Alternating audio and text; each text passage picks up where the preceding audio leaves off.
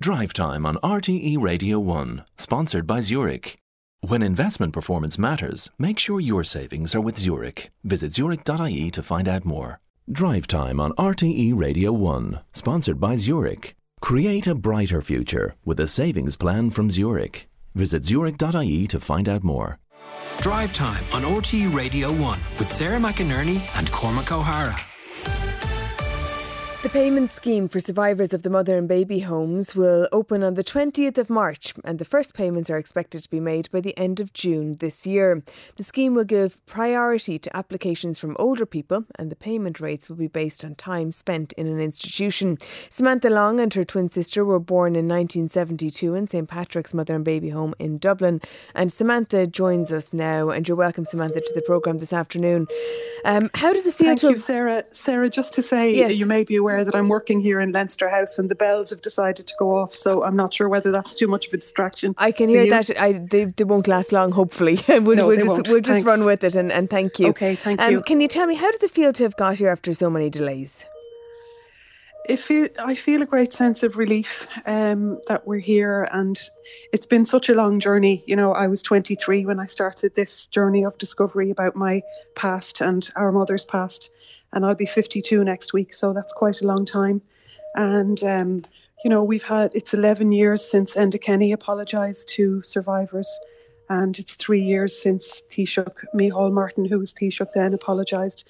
And then we've gone into the legislation for the scheme. So it's been quite a long journey, and I feel relieved, and not really a sense of achievement, but a sense of, what would I say, just relief that we're here, really relieved.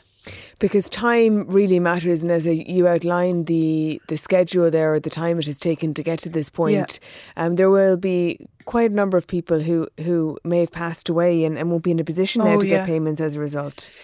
Yeah, well, our mother, Margaret, who was in the institutions from age 2 until she was 51 when she died while still in the institutions, having had 3 children while there. She died before the 2021 Taoiseach's apology. So even if she were alive now, she would receive €125,000 because she was over 10 years in the institution, and she also had a work payment.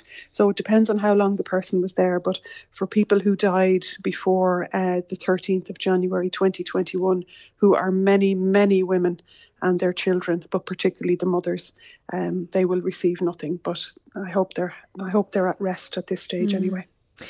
So they will receive nothing. What about yourself then? If you don't mind me asking. Oh, I don't mind at all.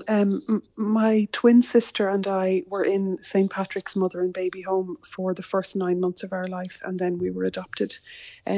So for children that were there between 6 and 12 months, we will receive €12,500 each.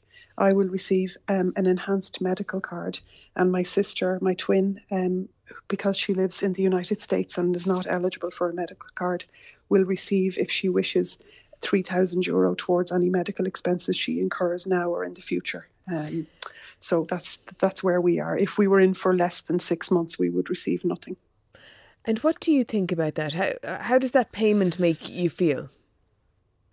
Well, actually, the two of us are putting it towards the same thing, and it's really a legacy thing for the grandmother that they never met. We'll be putting that money towards our daughter's education in particular. Each of us has a son and a daughter, but we've decided to earmark that money for our daughter's education in particular. My niece in New York is 19 and my own daughter is 15, so we think that would be a good use of the funds. How did it happen, Samantha, that your mother was in care for that long and had 3 babies? How did that happen? Well, she was taken into care at age 2. Her mother was in Grange Gorman mental institution. She suffered from postnatal depression. So her father was trying to work and trying to take care of the children, which was impossible with 7 children, and he was trying to hold down a job. This is all in the early 1950s. So he was reported for neglect. The 7 children were sent to the various boys and girls institutions all over Ireland. So Margaret went in when she was 2. She continued her life there in the institutions, the mother and baby home, the Magdalen Laundry, where she died at age 51. In 2003, so she was one of the last there in the last home that closed in Sean McDermott Street. But on the matter of the pregnancies, she was impregnated twice, at least twice, behind the high walls of the religious institution. She never had a boyfriend. She never lived in the free world. So she told us that she was attacked by somebody, and then that we were born 9 months later while she was inside. So what do you think she would think about what's happening today? She wouldn't know what to do with the money because she never had any. She was never paid for her work, but she had a roof over her head, but she had very, very poor living conditions, and she wouldn't know what to do with the money. She never even had, a purse or any belongings of her own. So she wouldn't know what to do. She was like a child in an adult's body. She didn't live in the real world, so she didn't grow up like the rest of us. I can't say what it would mean to her.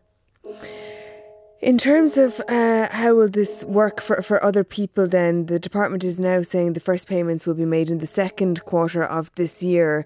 After waiting for so long, that'll be welcome news for people if it will happen. Do you think it can happen that quickly? Well, I really hope so. I mean, the Minister emailed survivors and their advocates the night before his memo went to Cabinet, which was appreciated that they heard in advance of a news bulletin. So once it opens, I understand that the department will prioritise the oldest applicants first, which is fair. But I really hope they'll be staffed up adequately, because when the birth tracing and information scheme opened, there did seem to be inordinate delays because a lot of people apply all at once. So I remember that, when there was a big backlog on passports, for example, I know that civil servants were seconded from other departments to clear that backlog. So I hope that a similar effort will go in to the Department of Children and Equality to get this over the line, and so that we can all put this behind us finally. And also, there are a number of older people that I know that I've met over the years who don't have the same literacy or education skills that I've been afforded because I've been adopted. So I will be helping some friends that I have with the forms, and they are really looking forward to their FUBOB. They are really looking forward to it. A lot of them have never thrived in life, and they're looking forward to having some kind of comforts through whatever FUBOB they'll get, and some of them will get more than others. Yeah, and you mentioned there the way this scheme is set up, it's based on time spent in an institution, and anyone in an institution for less than 6 months won't get anything at all. And I know there's an awful lot of controversy when the plan was outlined, and a lot of people making the point that you could have suffered, or your life could have been significantly altered despite having spent a month or 2 months in an institution, whereas you could have been there for a year and not have had a similar experience.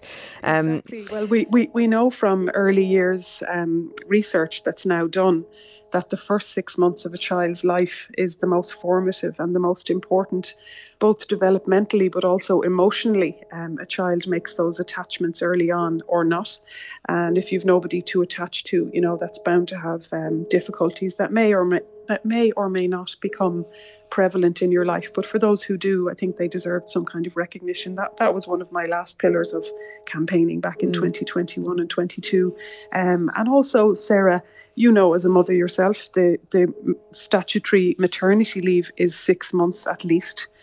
So that actually gives credence to the fact that the first 6 months is so important. So I was very disappointed at that. Here in Leinster House, the legislative process continued. A lot of brave TDs and senators from the opposition tried to change it. I sat in the chamber myself with people who weren't going to be included, and people who were boarded out as well, who won't be included. And they were obviously bitterly disappointed, but that didn't succeed. I understand that the Minister wanted to include as many mothers as possible. But here we are today, and I am glad that it will open, despite my disappointment that all of the children of the state won't be cherished equally in this payment scheme. Samantha Long, thank you very much for joining us.